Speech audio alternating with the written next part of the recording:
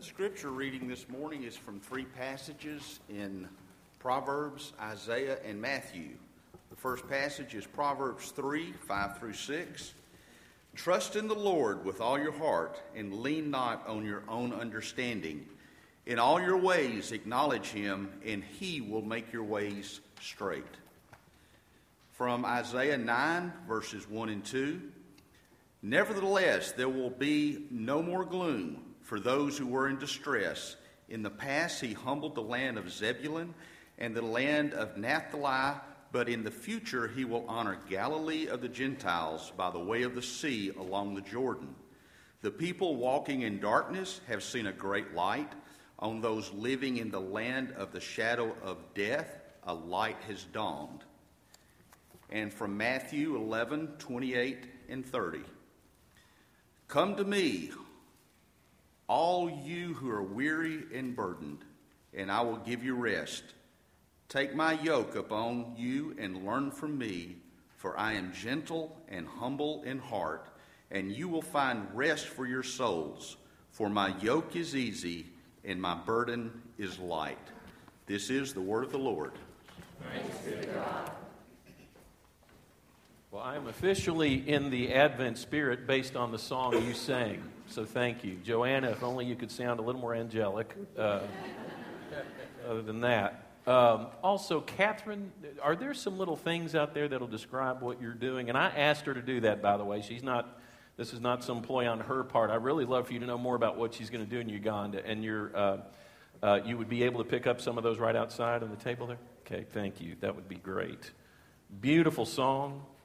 Then to have Kenny Rogers read Scripture, does it get any better than that? So, by the way, Gil, someone this week said they want to hear you and Vicky sing. Have we heard you all sing yet? Where are you, Gil? Are y'all going to sing sometime? Because they're extremely good. In fact, I know of some people who are bragging on you behind your back. Hope we can do that soon.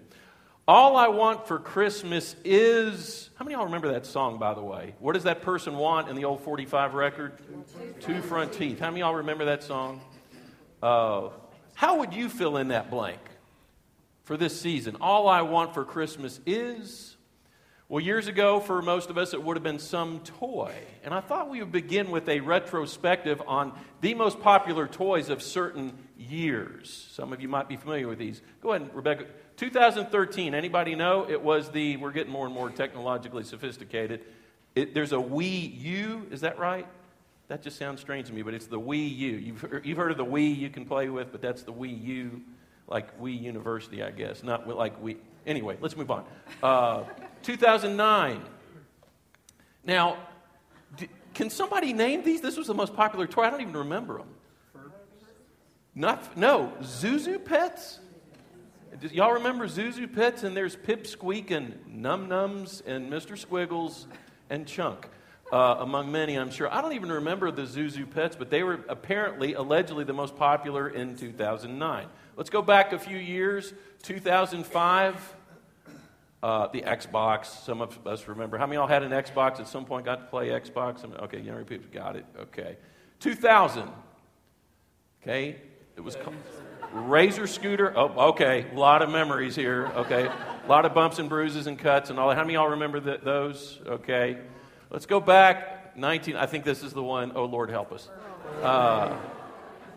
What's it called? Furby. How many of y'all got a Furby and wanted to maim it after a brief time? I mean, that was the most annoying toy ever, I think. I actually got Hannah one at Thanksgiving in a Denny's restaurant from a crane. What do you call those things? The claw things. And it was a non-talking one, thank goodness. Okay, let's go to the next one. We're going to go back a little bit. 1980. How many of y'all ever played Pictionary? Okay. Was that all you wanted for Christmas that year? Go ahead to the next one. We're going back to 1982. What is that called? How many of y'all actually solved one of those? How many of y'all knew how to solve one? There was a way you could do it where it looked like checkerboard and you could kind of cheat that way. That was not easy to do. Okay, next one. Okay, we're going back a bit. 1970. How many of y'all remember the Nerf ball when it first came out? I know we've got all these different variations of it, but that was the original Nerf ball, and we thought that was the greatest thing in the world. Okay, next. 1968. Hot Wheels. Do you guys remember when you could set up the loop-de-loop thing, and that was the greatest thing God ever invented? You know, you would set up the track, and you start up there, press the thing, and they would race, and then you had to jump at the end. Those were the days. I remember Hot Wheels. That was just great. Okay, I didn't ask you to. You're wanting to move me along, aren't you? Okay, no, Rebecca. 1965 this was. I think I was second grade. I keep hearing Rock'em. How many of y'all had a Rock'em Sock'em robot? Gets no better than that. That was one of my most memorable Christmas mornings, to find the red rocker and the what? Blue bomber. Who knew that? Steve, of course. It just didn't get any better. And you know, in the TV commercials, you used your thumbs. Yeah, right. You smacked at it this way. Just put your whole body weight into it. That was one of the great toys of all time. Okay, I think we have one more. No, 1963. Oh, yes. Easy Bake Oven. How many of us had an Easy Bake Oven? It was my favorite toy of all. No. But there it was. And I think we have one more. We're going back a good ways. 1952, Mr. Potato Head. That was when it first came out. Okay. Well, for some of us, what we wanted for Christmas at one point was probably one of these toys along the way, which reminds me of that theme of all I want for Christmas is. And what we're going to do now, though, is if you were to take it to a deeper, probably spiritual or emotional, personal level, what is it that you want for this season? Let's go to the next one here. Before we get to the series, though, I thought since we're talking about Jesus' 4 names that are mentioned in Isaiah 9:6, Wonderful Counselor, Mighty God, Everlasting Father, Prince of Peace. Does anybody know the most popular names in 2014? By the way, Ethan was number 1 in 2011. Did you know that? Yeah, okay.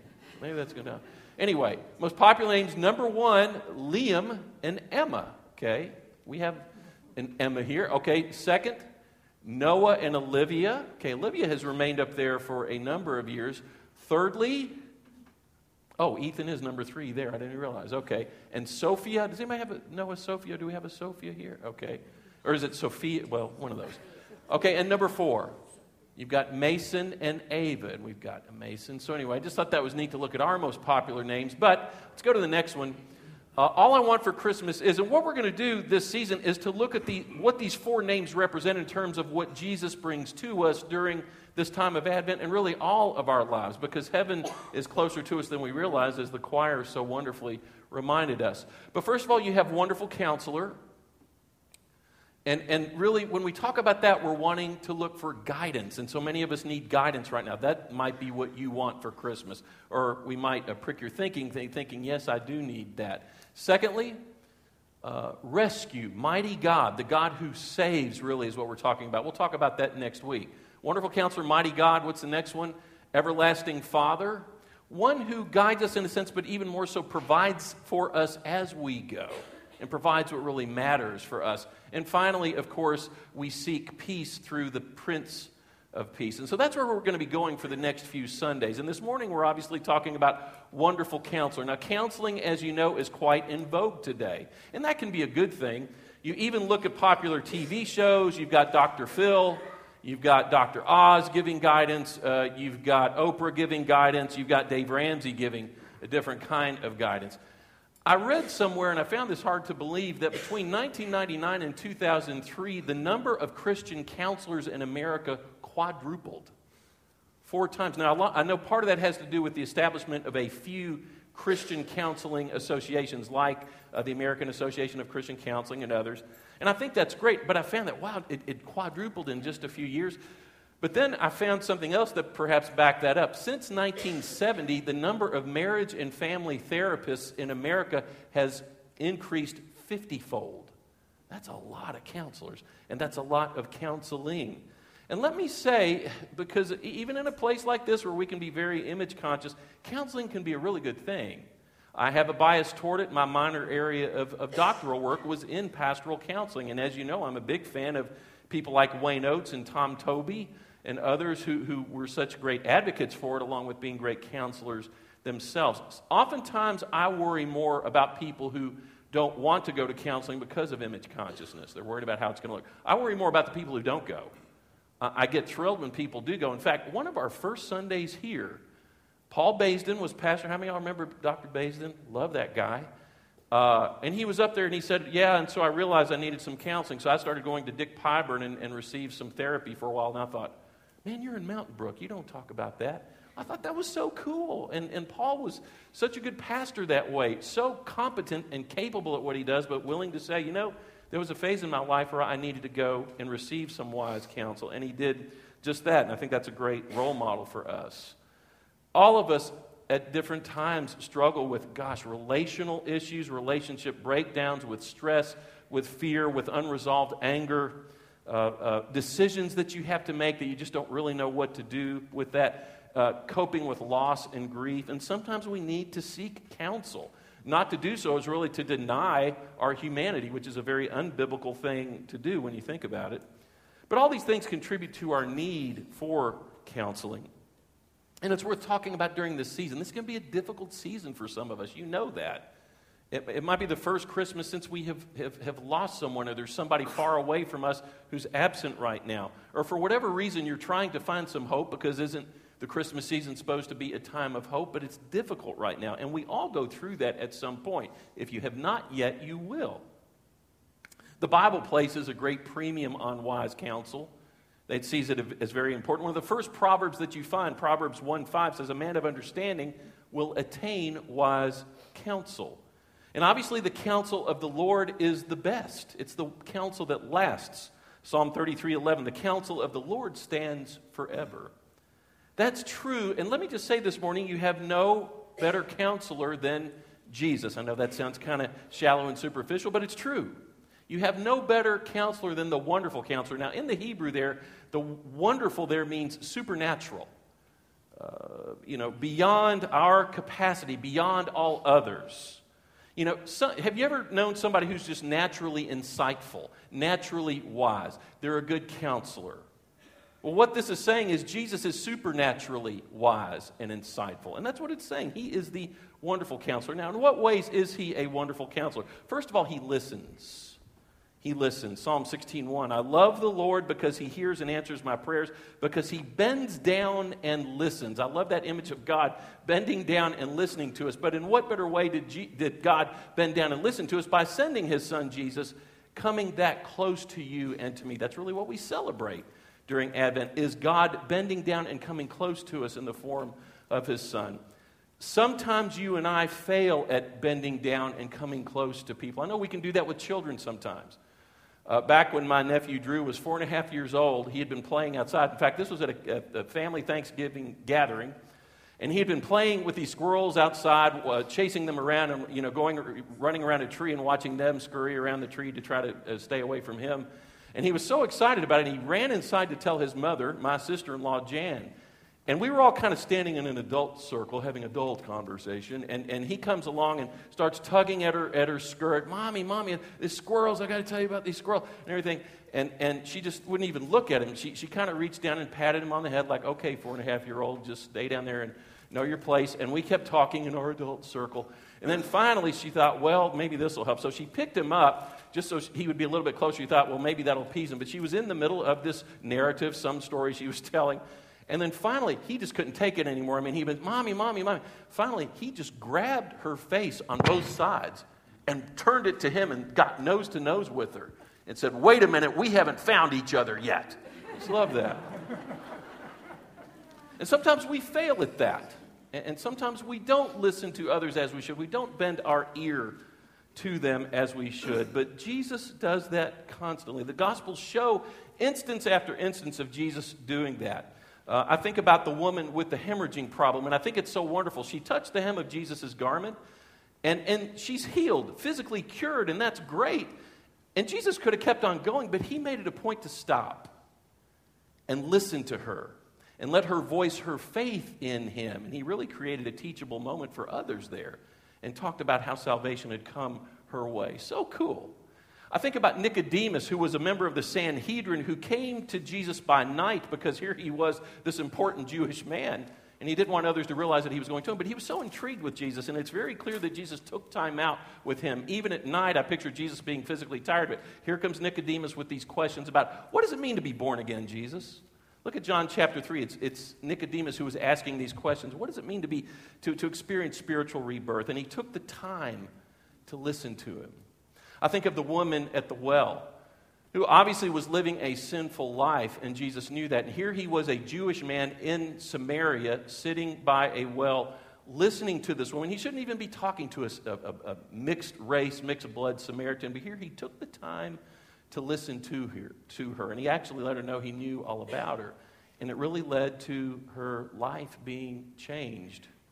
And so Jesus took the time to listen to someone. I've just mentioned somebody with a physical malady, somebody who was confused and had questions, somebody else who was lost. But he took time to talk to every one of them, but not just to talk, but to listen. And not just to listen, but he understands. Nobody understands you and me better than Jesus.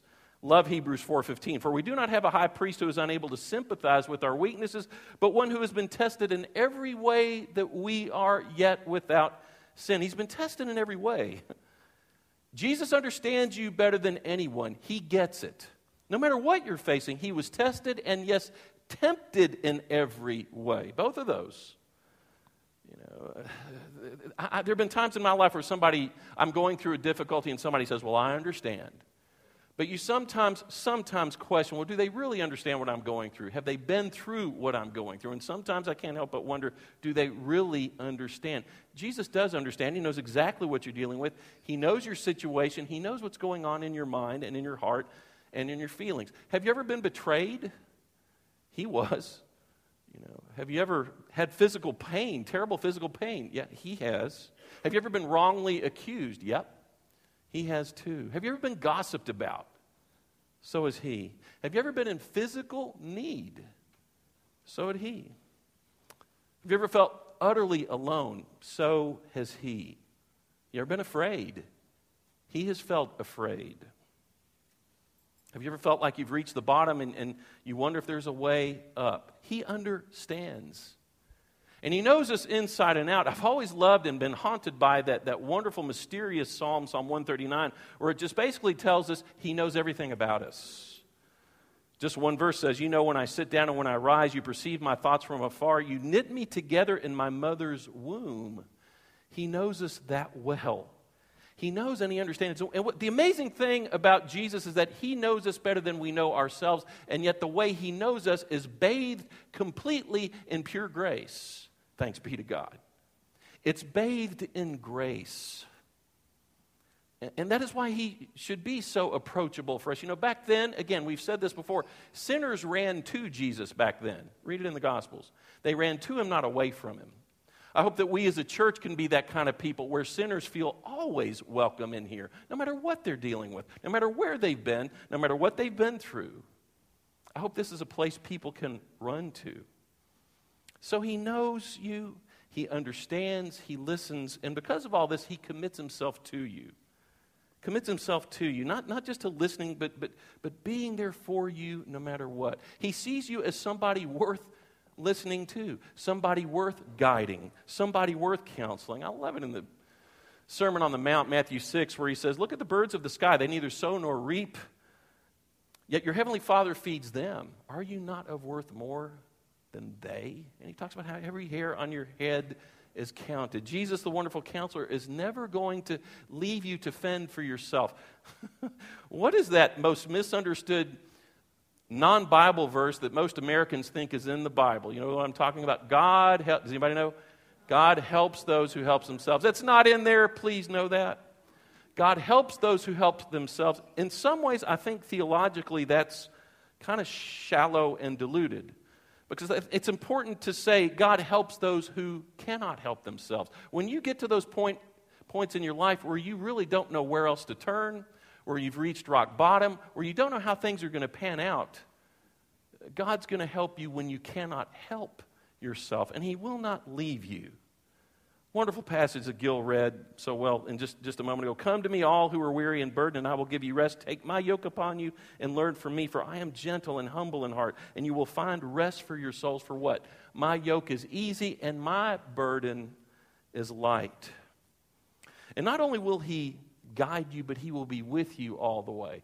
If you can say it with me, say Proverbs 3, 5, and 6. Trust in the Lord with all your heart and lean not on your own understanding. In all your ways acknowledge Him, and He will direct your path. The cool thing is, as He is directing your path, He will be there with you every step of the way as well. Years ago, I read this book called The Dance of Hope by a guy named, it's Dr. Bill Free, who taught for many years at University of Colorado. And he told a story one time about a doctoral student he had, whose name was John, who was blind.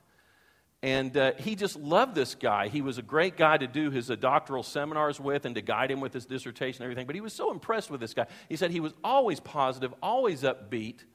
You could tell he was never bitter or angry about the fact that he was blind. And when they got comfortable with each other over the course of a few months, he finally said, John, I've never asked you, how did you become blind?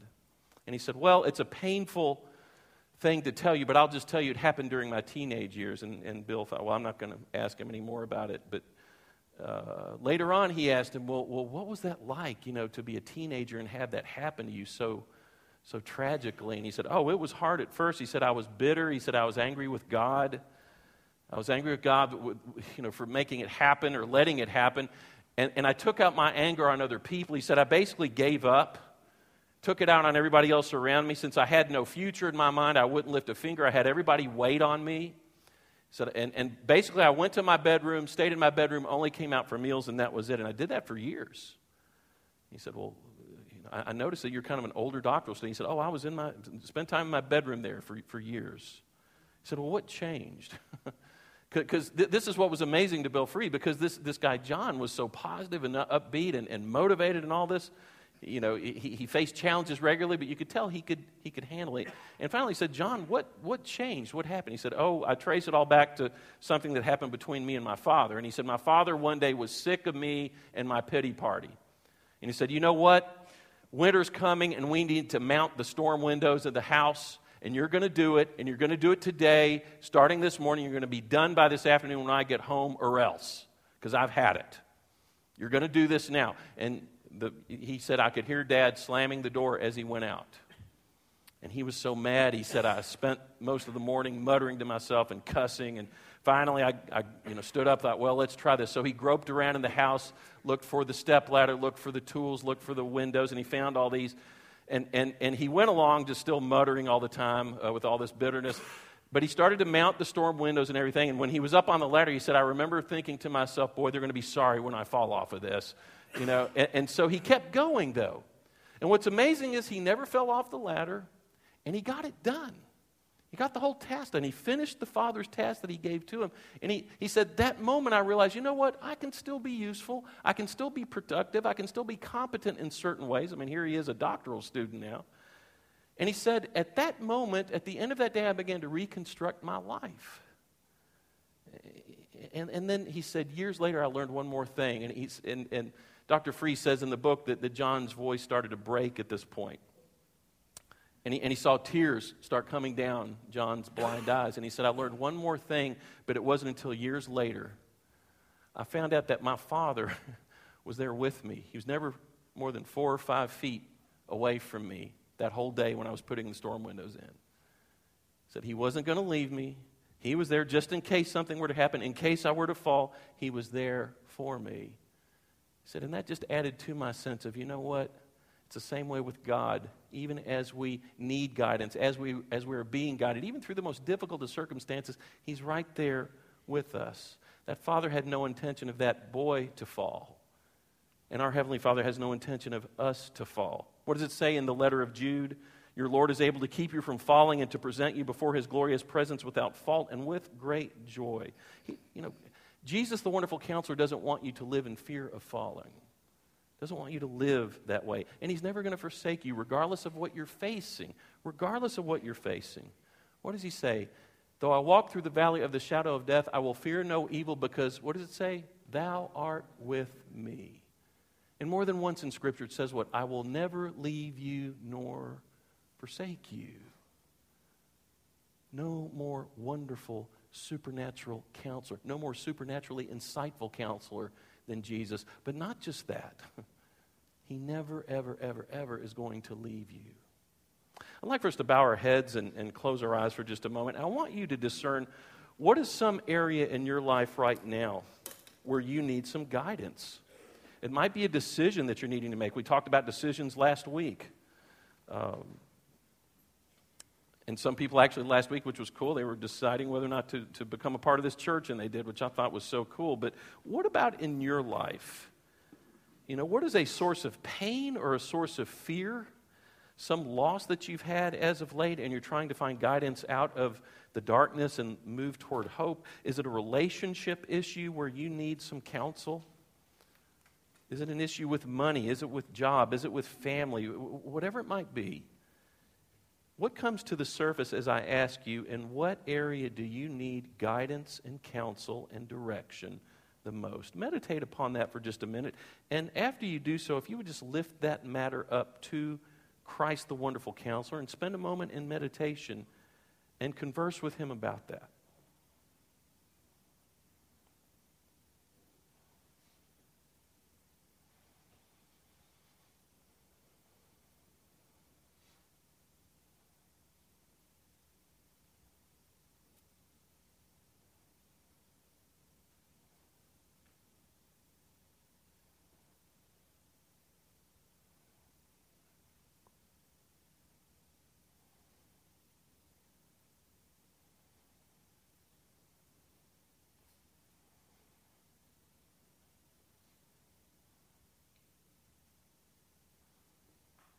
Lord, we confess to you that sometimes we feel directionless. And we confess that sometimes in our life of faith, or maybe lack of faith, we just want to ask you, could you please just give us the map? Could you please just give us the divine GPS and tell us where all of this is headed? Tell us what we need to do. And it would be so nice if we could know right now. And we thank you if we receive that. But all the more may we trust that in your good timing, the answers we need, the guidance we need, the clarity that we crave will be there. Thank you for your Son, Jesus, who is the wonderful counselor, the one who ultimately guides us, gives us direction and strength for the journey, and who is with us every step of the way. Help us to trust that as we journey now toward the manger in this season. We thank you for that gift, that greatest gift of grace, oh God. May we embrace it this morning and pass it on to others. We pray these things in your name. Amen.